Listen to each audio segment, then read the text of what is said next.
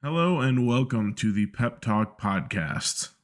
This is Sam and Jason, and we're here to recap everything Manchester City, starting with the recently completed Crystal Palace match, and then moving on over to Leipzig.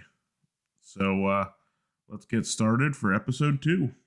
Jason, how'd you feel about that one? It was a bit nerve-wracking, to be honest, that last 10 minutes. The game literally just finished, 5 minutes ago? And we're jumping straight into this. But yeah, that was nerve-wracking. We in the preview, we said this was going to be a tough game.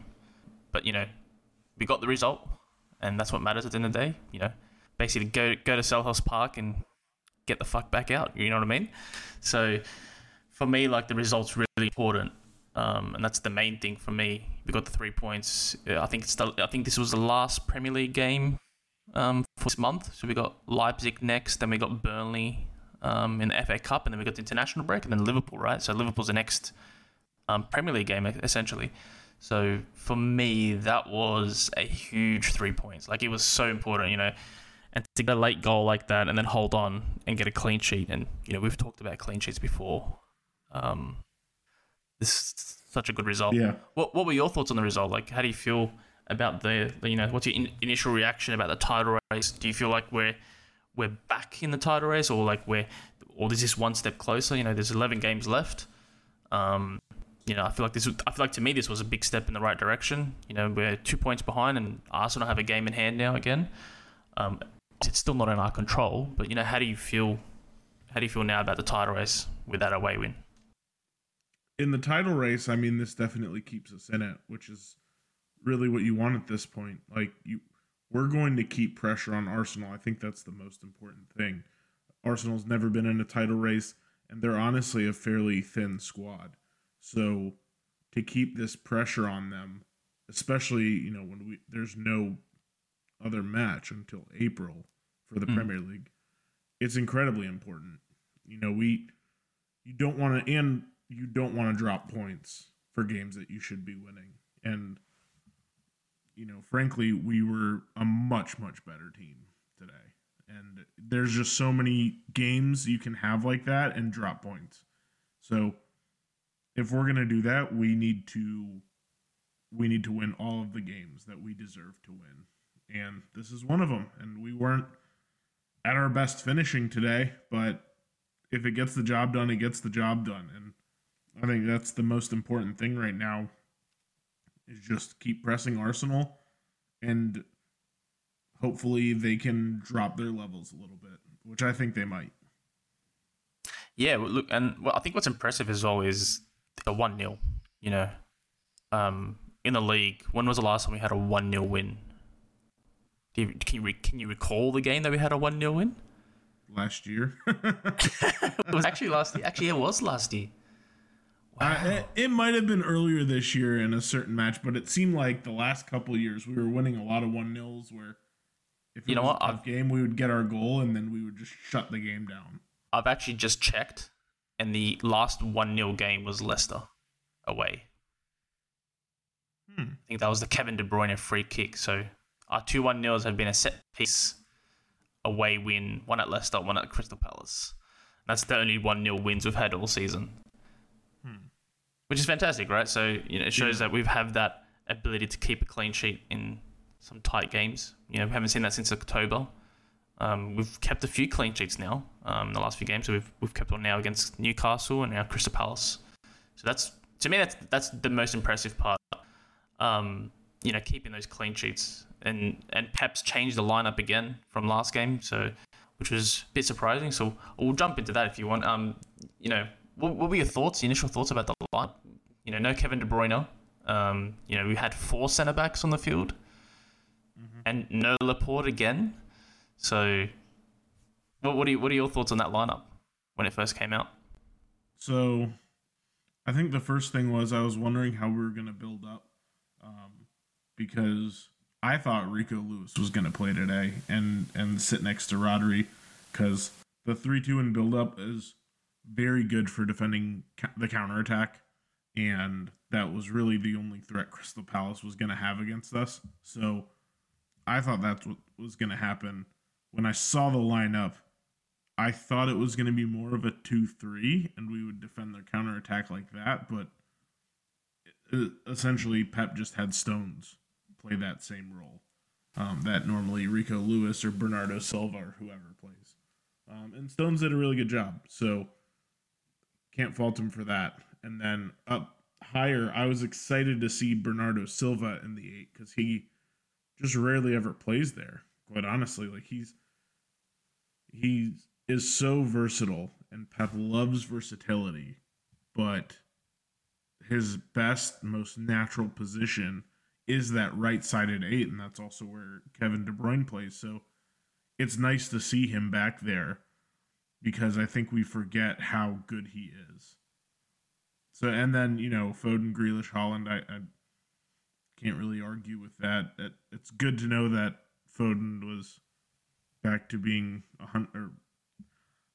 apparently back to being 100% healthy.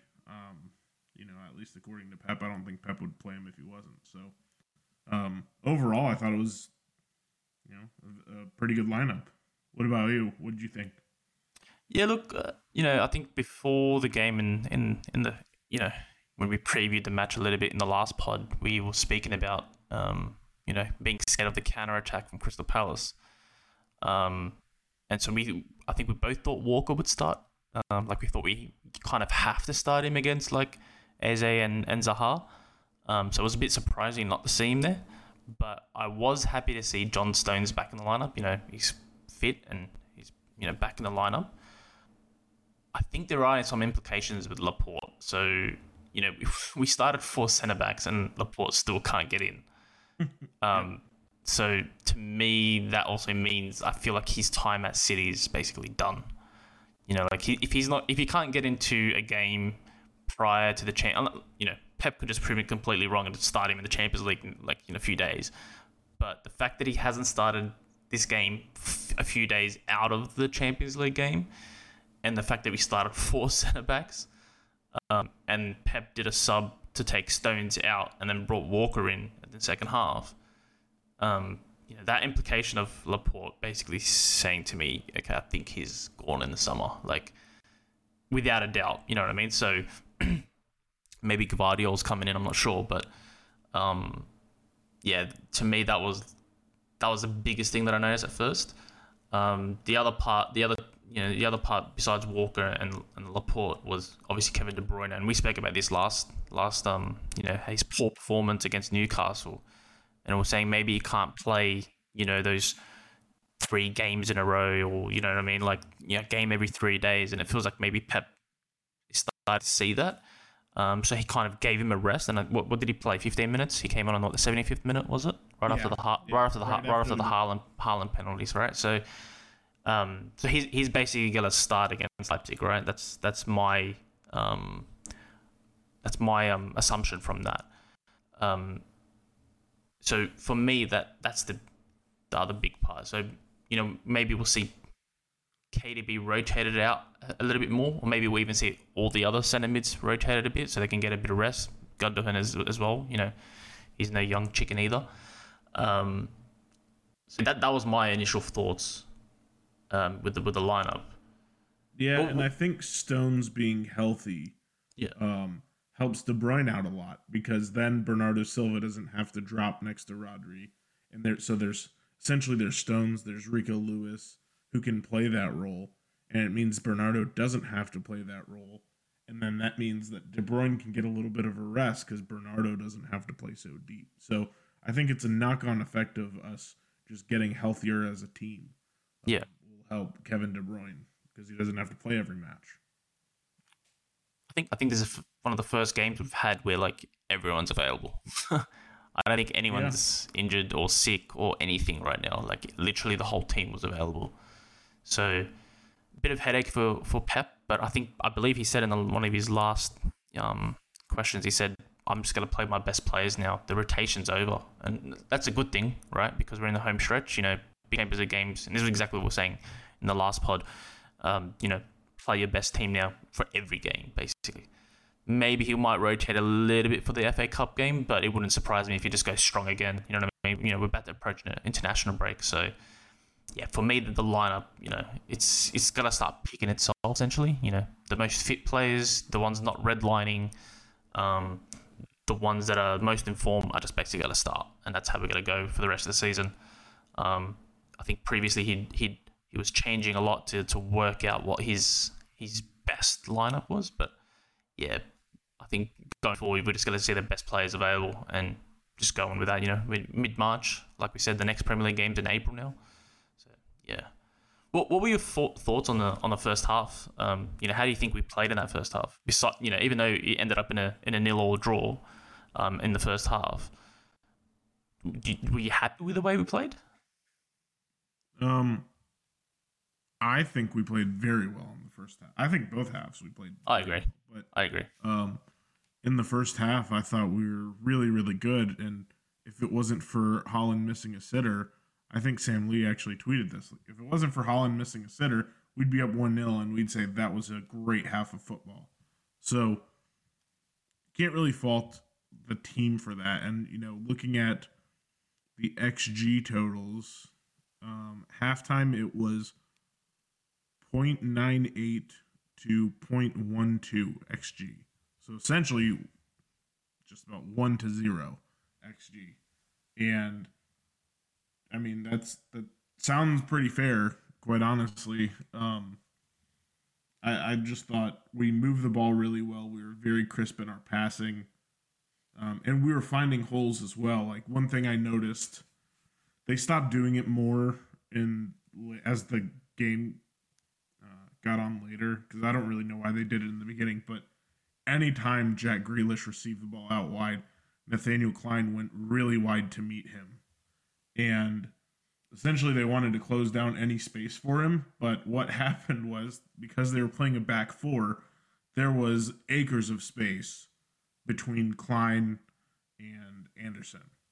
And not just that, Grealish was getting by Klein with ease, which means there was just tons of space everywhere. Now, they corrected that pretty quickly, but the first couple times, Grealish just was rinsing Klein, and there was so much space there that I figured a goal was going to come from that. And yeah, it was disappointing. Disappointing that, especially that Grealish run. I feel like he should have scored. I was like, he deserves a goal. Like, he's played so well, by the way. Oh my gosh, yes. Sorry, carry on. I interrupted just because that Grealish little run and low drive into the bottom left corner. I thought it was about to be a goal. It came back into my memory. I was surprised that he didn't curl that one far post. It looked like it was set up to be curled far post, and then he tried to just blast it near post, and it was a little off. But there was 3 or 4 different times in the first half where he did something similar to that. I think, was there one of them where he tried to find Holland in behind, or there was a couple different ones like that where you just thought a goal was coming from there somehow, and don't know how it didn't. Yeah. No, look, I feel like we were better than that first half. We were just going at them. I think Rodri had a nice shot. Foden had a shot. Haaland, obviously, the real big one is Haaland's miss. He's missed a few sitters in the last few games. You know what I mean? Like against Nottingham and then Newcastle, and now this. It feels like he's missing those early goals early in the season. Does that concern you at all? No, I mean, everybody's gonna miss those. The problem was, for the first half of the season, he wasn't missing one of those. It's normal for strikers to miss some of those. There's plenty of sitters Aguero used to miss, and like the one that comes to mind is when we beat Chelsea 6-0, but we were up 1-0 and he was wide open at the back post, and all he had to do was just touch it into the goal and hit it wide somehow. But everybody misses stuff like that, so I don't think it's really concerning. But it's good to at least have him score the penalty. It kind of gets his confidence up, because I can tell that we're finding him in better situations now. So I think the goals are just going to start coming more. because, I think Pep said a couple weeks ago that, and Sam Lee wrote an entire article on this. It's just been a big talking point of we're not finding Haaland enough, and it's pretty true. So It's good to see that it looked like we were looking for him a lot this game, and that's promising to see because the goals are just going to keep coming. Yeah, I feel like overall that first half was pretty good anyway, like you said, and like you alluded to earlier, if Haaland hits that, then that first half is fantastic. And we'll jump into the second half. More of the same, or do you feel like something changed tactically? I didn't really see anything change. I mean, at least from our end, if it's not broke, then don't fix it. Things changed a little bit when Foden was subbed off for Alvarez. Bernardo moved into a couple of different spots. And I think the one thing to keep in mind is the spots that our players occupy on the field doesn't really change a whole lot. The difference is what player is occupying what spot. So at first when Alvarez moved in, he kind of took up that second striker / higher 8 role, which means Bernardo moved out to the wing, out to the right wing. And then not too long into it, Bernardo came a little deeper and Stones was high and wide into that high wide right winger / just high right back spot.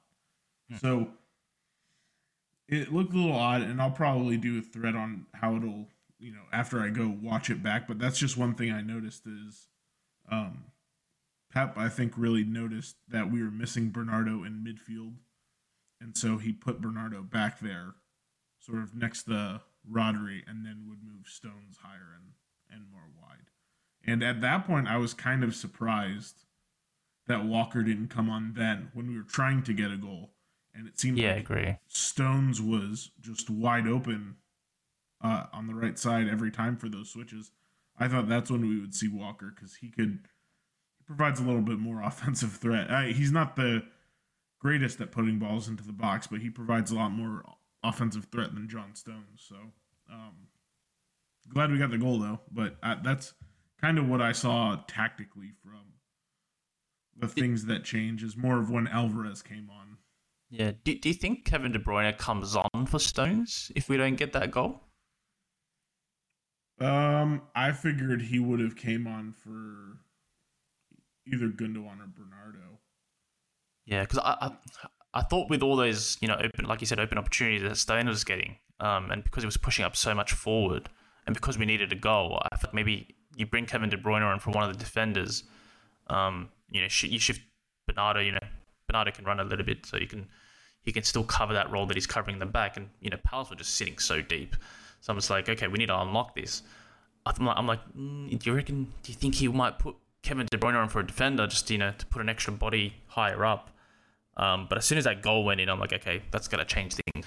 And I think you messaged me saying, sit Kevin De Bruyne back down. We don't need him on the field anymore to unlock the defense. So it was still interesting that he came back on. I guess maybe he's just trying to get him back into rhythm for the Leipzig game. But yeah, overall, look, I agree with you. The second half was pretty much the same as the first half. There wasn't much tactically that changed besides the subs, the impact of the subs. But yeah, it was strange seeing Stones out on that so wide all the time. But we had some good chances in that second half. I think Alvarez had a good shot. That turn that he did. Yeah. Yeah. That was a beautiful turn. And he just had to, honestly, put it on target, and it was probably a goal, yeah. I mean, it didn't need to be a perfect shot, but he was close enough where if he just put his laces through it, even if Guaita got to it, that would have taken a massive deflection. I mean, yeah, agree. If he kicked it right at Guaita, that would have taken some sort of deflection. So that was frustrating because that was such a beautiful turn. Yeah. It was. I feel like he was surprised at how much space he was in, and it kind of put him off a little bit. Because he's usually clinical in those situations. It's a bit strange seeing him not being that, smashing over the bar so high. usually at least puts it on target. But yeah, I feel like he was just like, oh, just did a nice spin, and I'm like in acres of space. I'm like, okay. He's like, he felt like a bit shocked himself that he was in so much space.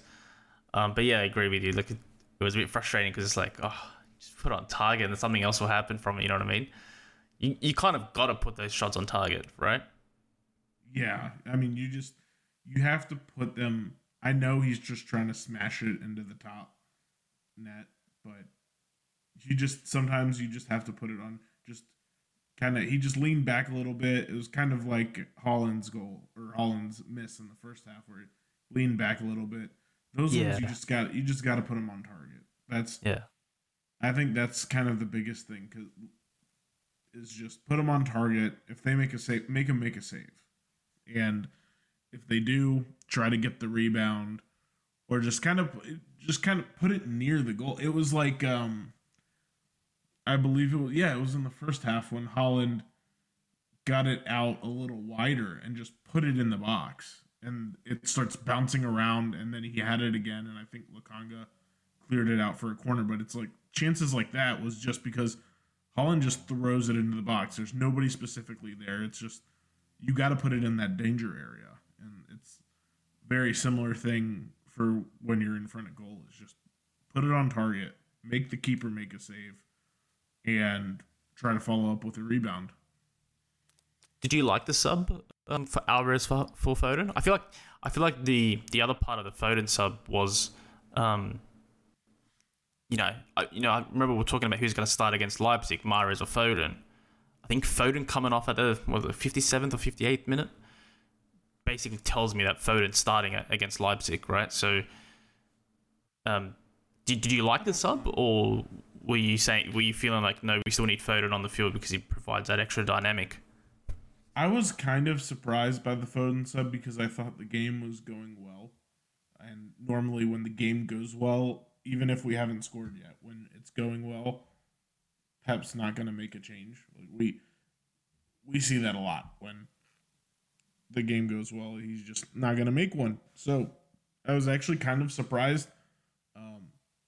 Whether that means Foden will play at Leipzig or not, I'm not sure, because it wouldn't surprise me at all if Mahrez played against Leipzig. We haven't seen Mahrez in a little bit, and we know Mahrez is great in Champions League, so I don't think Foden was particularly great today either. I don't think he was shocking or anything by any means, but he gave the ball away a couple times, and it looked like he couldn't find a way through in his one-on-one matchup. So essentially, like, Tyrick Mitchell is Palace's left back, and he's very good defensively. One of my good friends is a Palace fan, and he describes him as the left back version of Wan-Bissaka, because he's not really great going forward, but he is a very good one-on-one defender, and it seemed like over and over Foden couldn't really do much against him. And it was a couple times where Mitchell would follow him into the middle when Foden's trying to recycle the ball, and Foden would lose it, and Palace have a break. And Pep really doesn't like that. So I think it was kind of the culmination of those things, and more of, okay, let's find somebody who's not going to take their man one-on-one on the wing, because clearly that wasn't working, and try to go kind of more through the middle and have Alvarez making those runs in behind, instead of trying to have Foden taking Mitchell one-on-one, because that just it didn't work very well.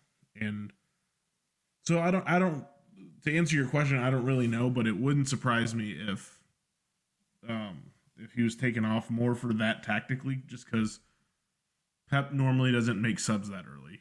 And even if he was going to play against Leipzig, I feel like if the game was going the way Pep wanted it to, he would have kept Foden on a little longer. Yeah, okay. Yeah, my initial thoughts were like, that was a pre-planned sub prior to the game. But no, you've changed mine. That was some, thinking back now on Foden's mistakes in that first half, where he was giving the ball away a fair bit. I think Crystal Palace got a few counter-attacks out of that. So yeah, no, you make some really, really good points there. I agree with you now. Yeah, thanks. Which is interesting. Like, is he going to start against Leipzig, or is it going to be Mahrez? Because Mahrez is, but we'll get into that a bit later when we do the little preview for Leipzig for, is it Wednesday the game or Tuesday? I remember. I believe it's Wednesday. Well, Wednesday for me. Depending on the time zone, right? Yeah, it's for me. Oh no, it's Tuesday. Okay. So Tuesday at 4 p.m. my time. Well, the time is changing here. We're in daylight savings, so I think it'll be 3 p.m. my time. I'm not sure, but essentially Tuesday. Yeah, it would be Tuesday in Manchester. It would Tuesday be night in Manchester. It would be Tuesday, yeah, because it's Wednesday morning for me, so 7 o'clock in the morning. Nice early game for me. Better than today. Today was 4:30 in the morning kickoff, by the way. For anyone wondering, what time I have to get up to watch Manchester City, but you do it now. Get up every day, every game. Sorry. Yeah, but yeah, overall, and then going back to the second half, what do you think of the penalty? Stonewall? Yeah, I think that was a pretty valid penalty. I don't really know how you could argue it wasn't. Yeah, I agree. I mean, even Elise, you could see it on his face. He knew it was a penalty. I don't think it's not one of those where you think, that's a weak penalty and it's going to be debated on Sky Sports by Jamie Carragher and Gary Neville for the next week. That's not one of those. If anybody thinks that's not a penalty, they're just being partisan at that point. Yeah, I feel like the Palace players even... Clear. Yeah, the Palace players even, like, you could see their faces. Yeah, that's a pen. You just knew. You knew straight away. It's like, this doesn't even need to go to VAR. It's a stonewall penalty as you get. You know what I mean? Yeah. Honestly, I was kind of surprised more by Palace's tactics to start out the game in their counterattacks. And I think that's why Pep knows. This is why he knows so much that it baffles me, because I feel if Zaha played on the left wing, Walker would have been there 100%. But Zaha was centrally for most of the game until Edouard came on, and then he came out to the left. And then what happened? Kyle Walker came in the game. I know he came on very late, but I think that's probably part of a reason, because Jordan Ayew was out on the left wing, and I don't think anybody's really worried about him burning you with pace. So I was surprised that they didn't switch that up earlier. And maybe because they just thought that they were gonna hang on for the draw, but that was kind of surprising to me, because they just offered nothing going forward. And that's a credit to our counterattacking measures. I mean, we just didn't let them get out really at all, unless we gave the ball away in midfield a couple of times. But they really just offered nothing going forward. Yeah, I agree. They were very, very deep all game and just were like set up so negatively in a way. I think they only had I think they didn't have a shot on target, to be honest. But I feel like they didn't, right? Yeah, so I think that's their third or fourth game straight they haven't had a shot on target. And I feel like the only chance they really, really had, I think, was like the 87th minute or 86th minute. They had that, I think Zaha kind of burnt Walker a little bit. I think it was just after Walker came on. It was Zaha's first run at Walker. And he burnt him a little bit, did a few side steps, and then drove a below nice cross right through the middle, and it missed about 7 Crystal Palace players. That's what it felt like, and it missed literally everyone, and then no one hit it, and then we just cleared the ball. That was probably their biggest chance to me, because if a Palace player gets on the end of that, it's probably going in, and we get our typical 1-1 draw. But that was really their only attacking chance where I said, okay, they've got a chance here.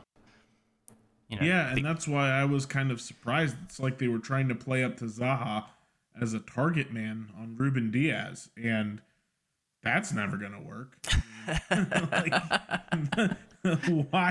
Why are you doing that? And I think Elise is a good right winger. I'm a big fan of his, but it's just like when you're trying to counterattack, it seemed like they were just trying to do the old, lump it up to the center forward, let him hold up play a little bit and kind of launch it from there. But I mean, Wolf Zaha is just not going to win those battles with Ruben Diaz. It made no sense to me, their entire plan. But then also, I think we also did just an incredible job of,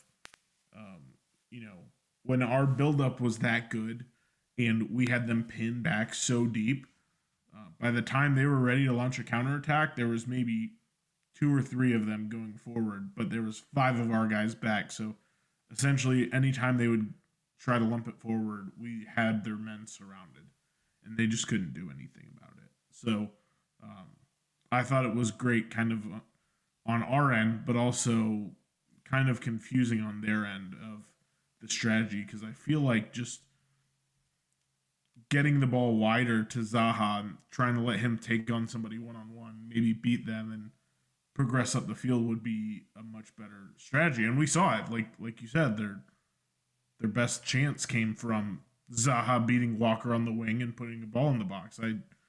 I was just kind of surprised that Zaha wasn't on the wing. Yeah, I feel like they went into the game, and as time went on, it kind of they didn't feel like, until we scored, I didn't feel like they wanted to attack much. They were happy to take a 0-0 draw against us, right? So yeah. I think they had every time we were trying to attack that, a back line of 6 almost, and then basically no one up front. It was crazy. It was crazy. I didn't like the way they set up, but I guess a lot of teams are going to set up, especially now Crystal Palace, who need to start picking up points wherever they can. They're getting dragged into a relegation battle. I think they're 4 points clear from the drop, or maybe 3 now. And Bournemouth beat Liverpool. Ha! So that so that I had to throw that little dig in. I had to. I'm sorry. Bournemouth won 1-0. Everton beat Brentford. So all these teams right at the bottom are scraping 3 points, in 1-0 wins. And Palace probably starting to do the same thing. We've talked about this before. There's 7 teams basically in a relegation battle at all times for the rest of the season. So it kind of surprised me, but it didn't at the same time that how they set up. I feel like if we were playing away at Palace in the first 15 games of the season, I feel like they would have just went at us a lot more, and the game would have been a bit more open, I'd say. Even though Patrick Vieira usually plays a bit more pragmatic against us, but I feel like he still would have opened up a little bit more, especially earlier. I feel like they didn't open up until we scored. And usually teams, if they weren't worried about picking up points, they'd maybe open up around the 70th minute mark and actually try and get a result. Because you guys say, you got a chance. You say, you know what, it's 0-0. Let's go for the 3 points. But in a game like this, they're happy to take that one, 0-0 draw and get the 1 point.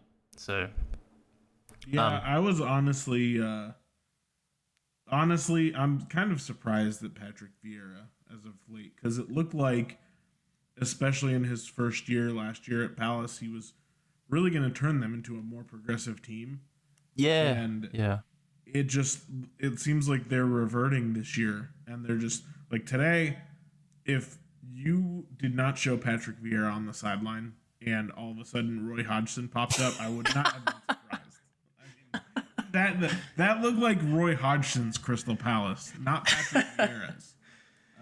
To be fair, Patrick Vieira is under a lot of pressure. So yeah, so he's just trying to get results. He's just trying to get a result, just to stop the bleeding. But I guess when you're trying to stop the bleeding, you kind of hurt yourself because you go against your principles a little bit. So yeah, I wasn't too impressed with their setup, but they almost got the draw. I feel like we only scored 1 goal.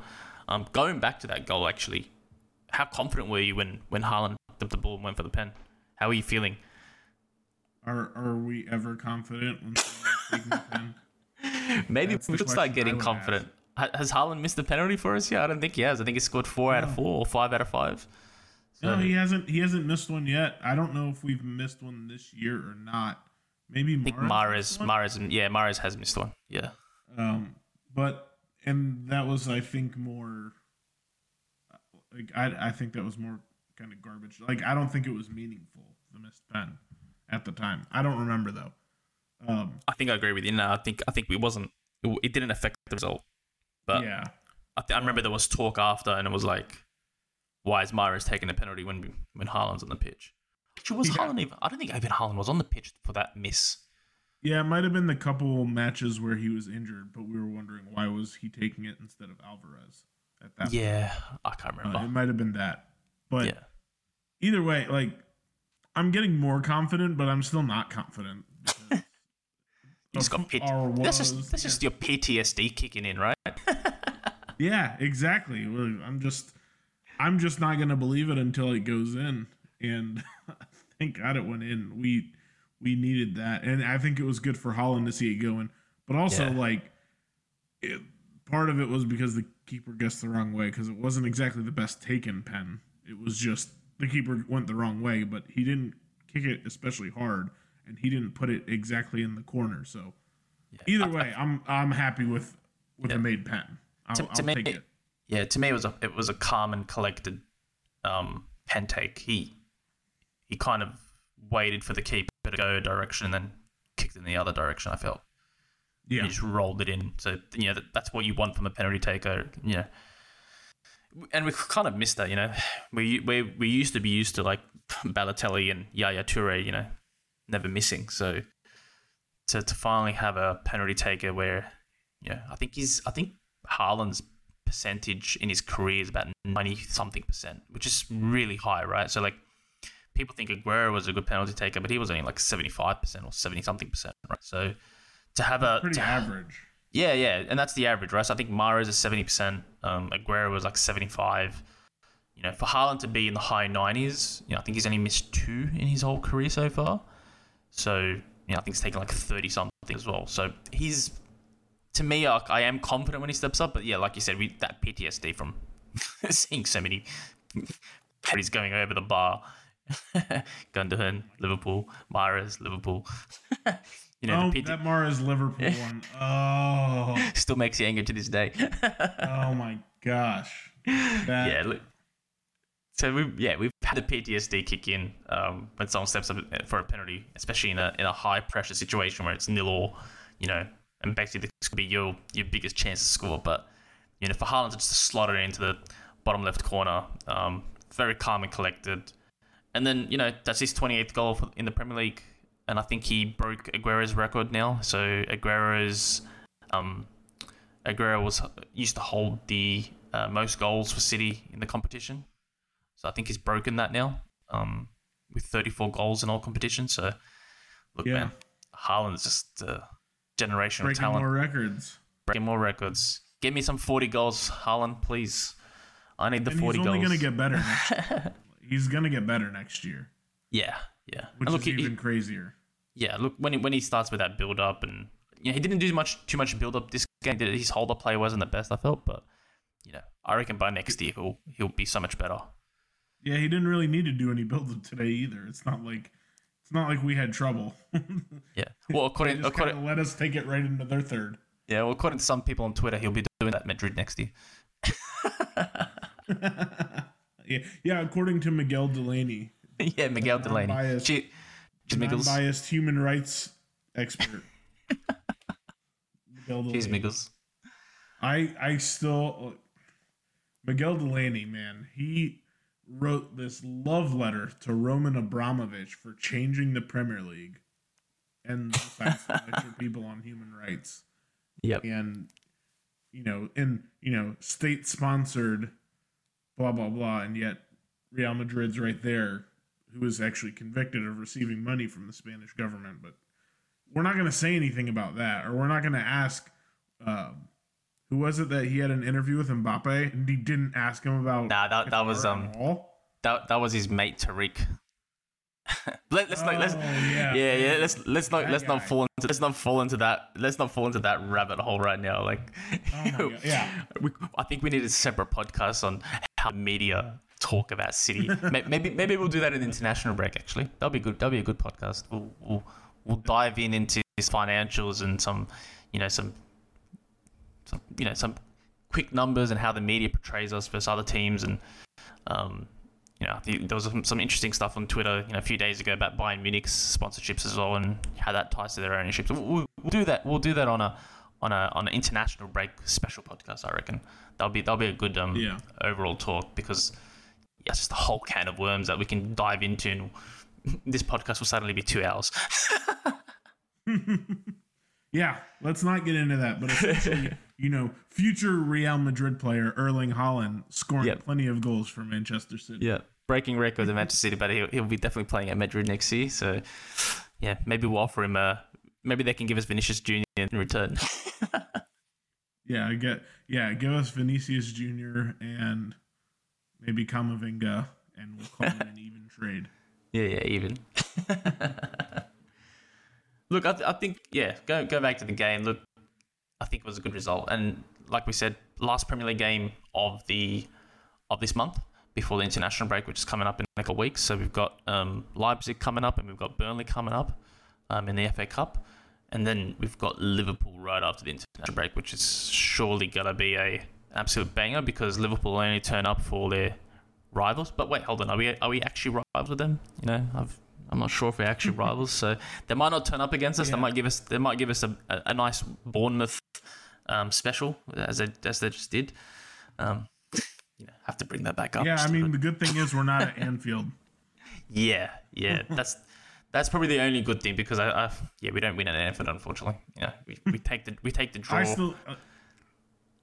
Mo Salah missed a penalty. Speaking of missing penalties, I don't think I've ever seen that before. So yeah, I think he's only like 3 or 2 in his entire Liverpool career, which is so him skying. I think it's his first penalty that he's skied over the bar, or didn't hit the target, I should say.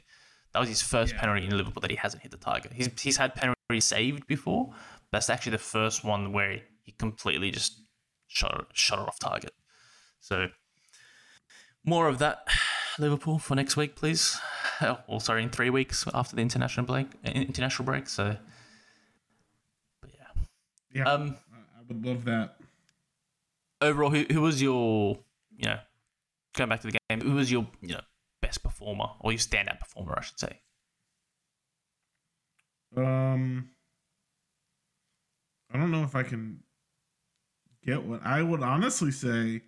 Haaland was a very good performer, because it seemed like he was making very good runs most of the match, and he was just kind of opening space when they were shutting it down. I mean, I feel like he had some pretty good chances. He was making good runs. He was really making Palace's defense work. So I'd probably say him, or maybe Grealish, because Grealish was he was pretty threatening, especially in the first half. Maybe even Nathan Ake. Yeah, I was about to go there. I was going to say I'm going to go left field and just go completely different, and go, give it to the defense, hold a clean sheet, and then give it to Nathan Ake. He's been phenomenal over the last few weeks. Probably this season he might be one of our players of the season. So he's just so solid defensively on that left side, and I don't think anything got past him today. Like, he played so well. So I'd have to give it to him as the highest performer. I can't give it to Haaland only because, he did miss that sitter, which can happen. But if I'm gonna find a reason not to give you player of the match, that's probably it.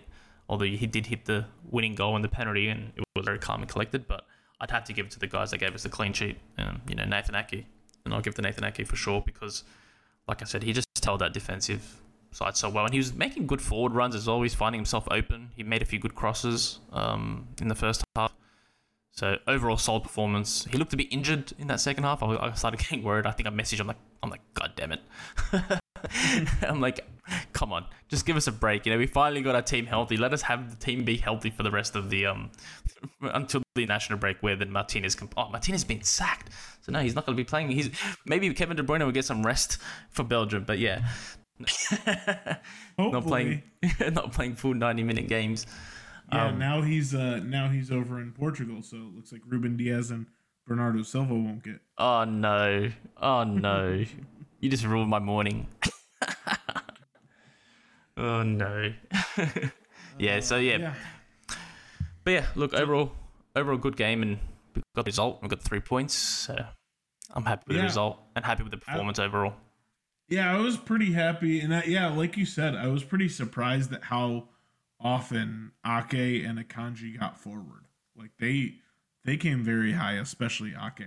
And I think Ake would have assisted that Holland should have the goal. Yeah, he would have. Yeah, I mean, even, it was him. It was him. Even looking at the stats. Yeah, it was his assist to Haaland miss. He should have an assist in my mind for this game. Like I said, he played brilliant. He was fantastic all game. Because that chance was massive, and he finished the match with 0.61 expected assists. Yeah, there you go. By far the highest on the team. Yeah. Next is Grealish with 0.16. So not only was he our best defender, he was also our best creator, essentially. Yeah. And I think most of it was from that one chance. It was. That one chance would be huge. Was like 0.5 or let's see. We were at 0.35 XG and it jumped to 0.93. So it was basically 0.6 XG by itself anyways. Yeah. He basically, surprising at all. Yeah, he basically created our best chance, which Haaland usually would have scored. But like I said, he did everything. Defensively solid, was going forward well. Akanji played well as well. So, I'm personally not the biggest fan of Akanji, but I can't fault him. He's played well the last few games. And thinks Pep trusts him. So yeah, Pep definitely. That's honestly one of the most surprising things of the season is seeing Akanji plays almost every match. I mean, Pep loves him, and I think he's a solid player. He's definitely not our best defender by far, but Pep loves him. I mean, from the second he came in, I think it was maybe after the first or second game, Pep said something like, I told Akanji this is how to play, and he immediately got it. Like, immediately. Yeah, he's basically started every game, so yeah, I agree with you. And he's been very good, and even there was, the reports that City are in shock that they got him for 15 million. They were like, this is a 50 to 60 million pound defender. How on earth did we get him for 15? So I think, we see it all the time. He's probably going to even get better next year. So for him to be our fifth center back, I can't really. Yeah, he came in on that.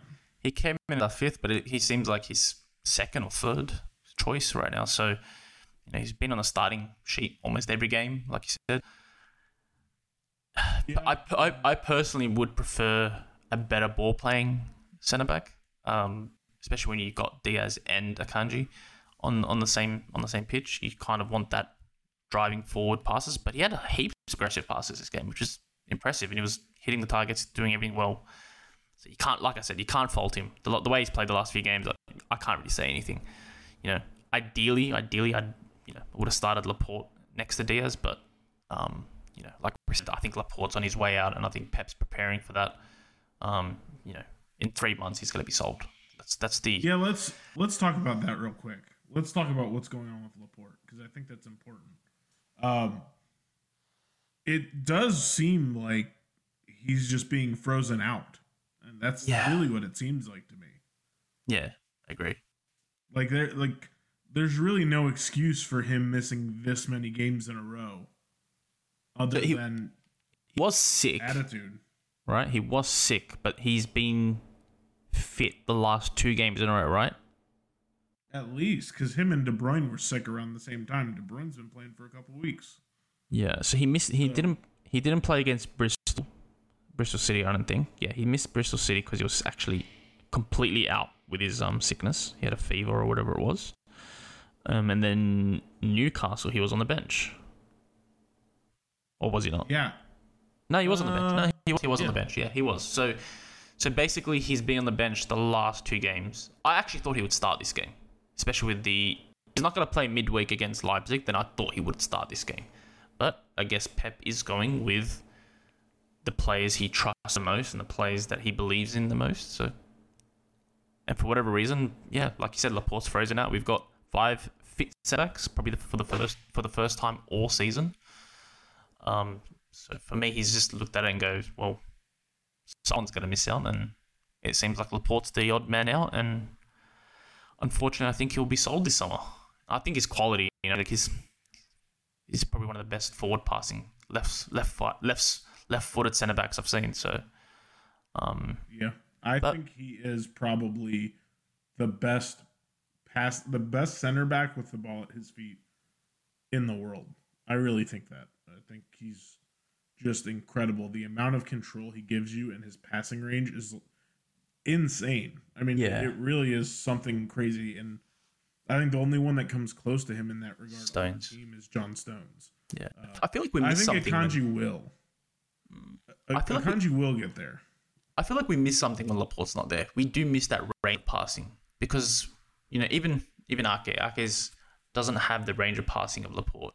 Neither does Diaz. Neither does Akanji. So if those three are starting, and we've seen it a few games ago. I can't remember which game it was, where Laporte was just pinging passes from left to right, straight to Mahrez's feet or Foden's feet. I can't remember who was on the wing. But we kind of miss that when he's not on the field. So it is surprising that he's been frozen out for this home stretch. But like I said, who knows with Pep, right? He could start against Leipzig in midweek. We just don't know. Yeah, honestly, things change so quickly. If you look at it just pure tactically, because it's not everything is about tactics, clearly, especially with Laporte.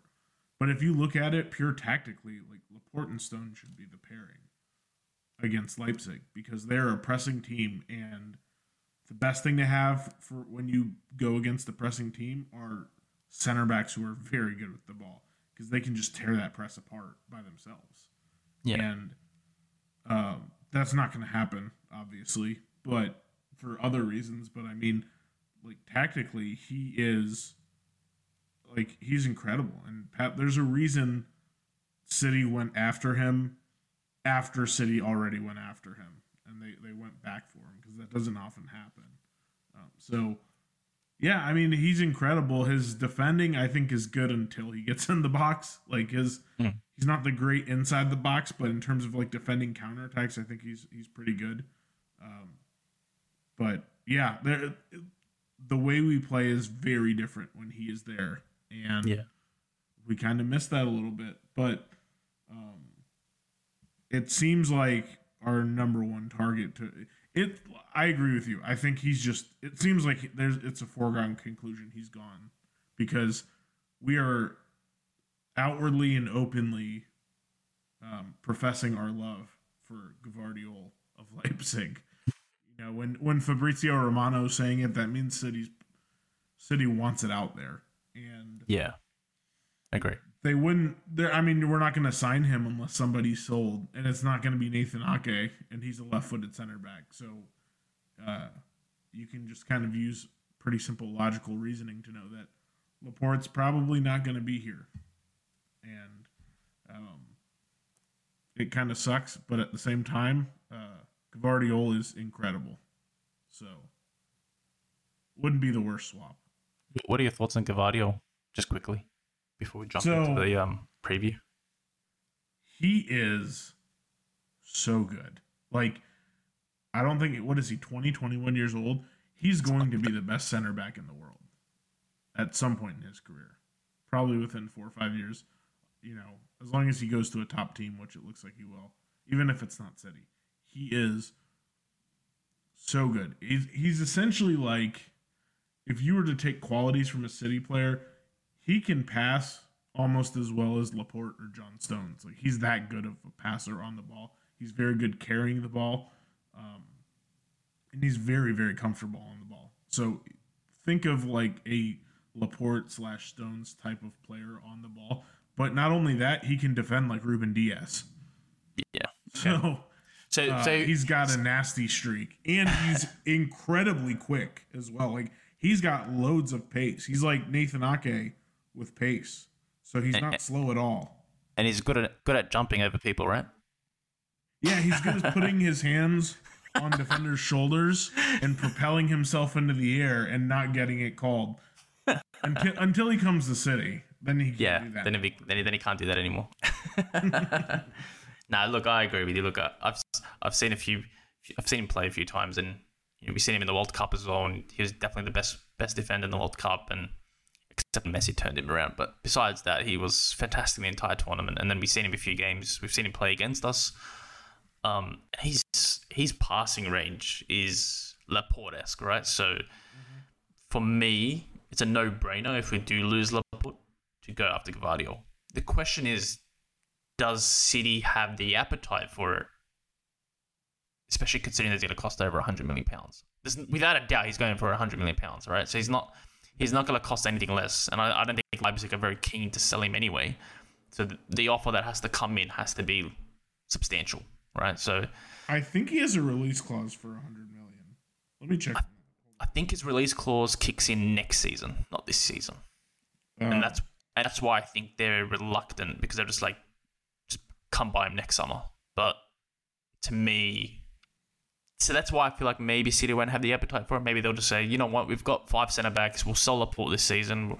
We'll roll out the season with 4 centre backs like most teams do, and you go with that, and then you come in next season. But I think that depends on what we do for our left back situation. We've that whole left back Cancelo, with Ake potentially playing there, and then we can probably need another body there. Like, there's so much room to move where it makes it a really, really tough summer that it's coming up for City. So that's kind of the thing that I was thinking about, is I think if City signed Gvardiol, they would not sign a left back. I don't think they would sign any other defender. Honestly. You don't think so? No, because if we sign him for $100 million, okay, continue. Sorry. If we sell Cancelo and Laporte, you don't think we'll sign 2 defenders? No, because I think Rico Lewis will be a first team player, like nailed on. So that essentially takes the Cancelo minutes, or somewhat. And maybe we sign somebody else that's a little younger. But the way I look at it is Gvardiol at 100. Say we signed him for 100 to 110, which honestly, like, shell out the money for him.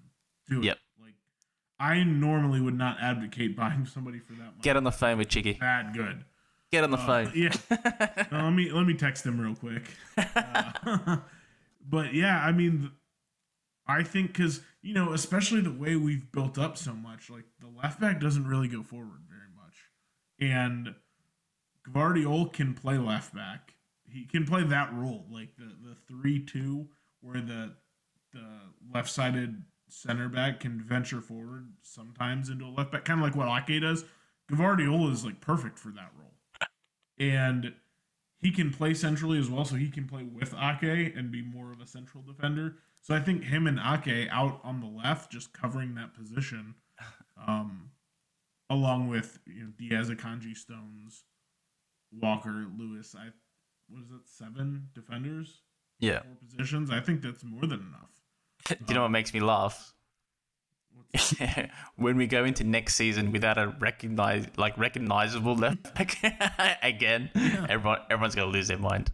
Yeah, they really are. But I think I just highly doubt that we would spend that much money on Gvardiol and then go get, because the only name we've heard from reputable people is Ben Chilwell. That's right. Maybe if we get him for a decent price, maybe if we. I feel like Chelsea won't sell him right now. The way he's playing, he's basically starting now. So. Well, yeah, that's kind of the other thing is we'd have to pay Chelsea, but also Chelsea need to sell players, so it could just be a fire sale at Chelsea. Maybe they think Cucurella is going to be that guy, and then they have Lewis Hall behind him, so they have 3 left backs on their team. Somebody's going to have to go. Okay. So, maybe if City can get him at a decent rate, but to me, what I see from Gvardiol is we sign him and we are not signing a left back. That's what I see. We'll come back to that in the summer and we'll see. And then we'll everyone lose their mind when we don't sign a left back anyway. and we don't sign Gvardiol. Oh, yeah, that would be disastrous. Yeah. We'll we'll do the penny pinching thing that we do, and then panic at the end of the window and say, no, we're not going. We're not spending that many money. Yep. Yeah, we're gonna say we're in on Gvardiol for the entire window. Once every 3 days, Fabrizio Romano is going to give an update saying City are calm about the situation and Leipzig are hesitant to sell for that price, and it's going to be the exact same thing the entire. Just word it differently. Yeah, I mean, so frustrating. All right, well, so frustrating. Yeah, look, I think we've covered a lot in this podcast. So let's just quickly cover the Leipzig game, and look ahead a little bit. How do you feel going into that? Are you confident? Or we're playing at the Etihad. It's a 1-1 game. You win, you go through. That's basically what we have to do, right? So I think they gave us a very tough game. They played two different styles in that first game. The first half was very, very conservative. They looked like Crystal Palace just did right now. And then the second half, they completely flipped it on us and they went all out. And we didn't deal with that very well in that second half. How do you feel this game is going to go, or how do you feel about it, considering that's at the head as well? I feel cautiously optimistic. That's probably the way to put it. We should beat Leipzig. I'll double on that, by the way. I'll double on that. The cautiously optimistic, Yeah, because it just should be. We should not lose this. We just shouldn't. But Leipzig, they're a good team, but we're a much better team than them. I think now that we're at the Etihad as well, I could really envision like a 3-0 defeat where we just kind of put it away early. We get rid of any hope. Yeah. But I just really do not want some sort of nail biter in the round of 16. That's the last thing I want. Just put this thing away. I think it had to have been a while ago, but we had a similar tie where I think we were playing like Basel or something, and the first game was like 1-0 or 1-1 or something, and then we go into the second leg and we beat them like 5-0. Yeah, and I think it's going to be something like that, but who knows? Yeah, look, I'm with you. I'm cautiously optimistic. I feel like we should win, but in a sense, this is a final, right? So we're going in 0-0 to 90 minutes, potentially an extra 30 minutes, where basically anything could happen. The part that makes me a little bit more confident, I think Nkunku is not playing, and he kind of changed the game a little bit as soon as he came on. He'd done a few moves that like put our defense into a bit of a panic straight away because he's such a good player. So him not being available, I think, is a boost for us. But Leipzig are a tough team. I think a lot of when the draw first came out, a lot of people underrated Leipzig and how well they'd play against us, or how tough the draw would be in itself. But yeah, basically we have to win. But it's incredibly disappointing. Yeah, it would be. But it's sitting in the Champions League. We've had tough defeats against teams that we should have beaten in the past, where we were definitely the better team. On the flip side of that, I feel like the last 2-3 games, us keeping clean sheets, our defense playing really, really well, is a good foreboding for this game. If our team can keep a clean sheet, we're going to be in the game for the whole 90 minutes to 120 minutes. So as long as we do have our defense set and the way they're playing with Diaz and Stones now potentially back in the lineup, I feel like I don't feel as, if you asked me this a month ago, I'd probably be less confident in the way we were playing. But now I'm a bit more confident, I'd say. So, yeah, to me, I'm much more calm about it. But like I said, it is a final, and anything can happen in the final. What's your predicted lineup, by the way? If you're Pep on Tuesday night, 3 hours before the game, who are you picking? I would. Well, if I'm in charge versus if I'm trying to guess what Pep's doing are probably two different things. But well, guess what Pep's gonna do. Guess what Pep's gonna do. my guess would be a solid back four again, like Ake, Diaz, Akanji, Walker. Maybe Stones in for Akanji, and then Rodri, Gundogan, De Bruyne, because I don't think Bernardo can play in this one for yellow cards. Grealish, Holland, and honestly, I think it's going to be Mahrez. You think it's going to be Mahrez? Ooh, I think it's. I just have a feeling, and also I will say, since in the last couple of matches, I agree with you. I think we've dominated almost all of them. Since the Arsenal win, we have Forest. We tied them, but in terms of XG, it was very dominant. Another day that game's 5-0 in the first half. Yeah, absolutely. So, but yeah, I agree with you. We've played. Bournemouth dominated, Newcastle dominated, Palace dominated. We're just getting better and better. So yeah, I agree. It wouldn't surprise me if we just if Leipzig came here and we just kind of took them to shreds and put it away early, like a 3-0 in the first half or something like that, and kind of saw the game out. Wouldn't surprise me at all. Yeah, I agree with your lineup. By the way, I think the only play I see not being on the field is Mahrez. I feel like Foden will start. So only because Mahrez hasn't played the last 2 games at all.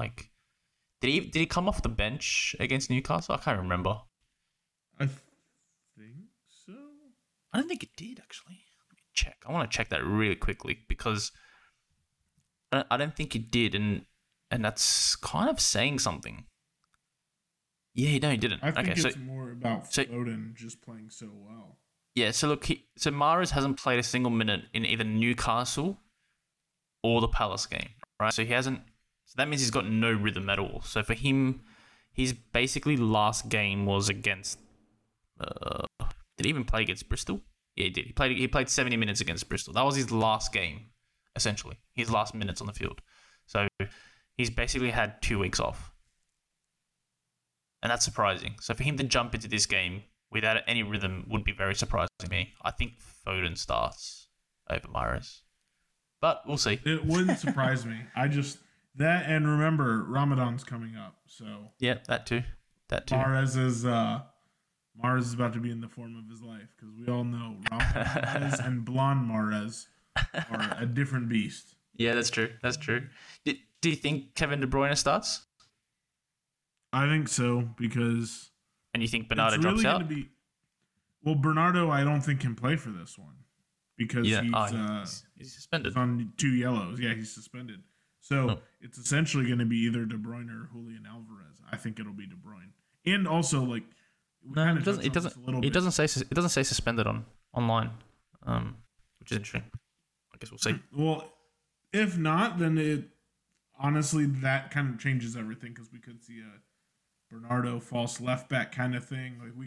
There's a lot more possibilities. I was operating under the assumption he wasn't playing, but I don't know.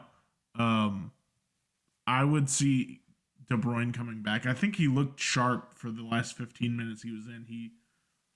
Because in the last couple matches, a lot of it was just misplaced passes. The basics.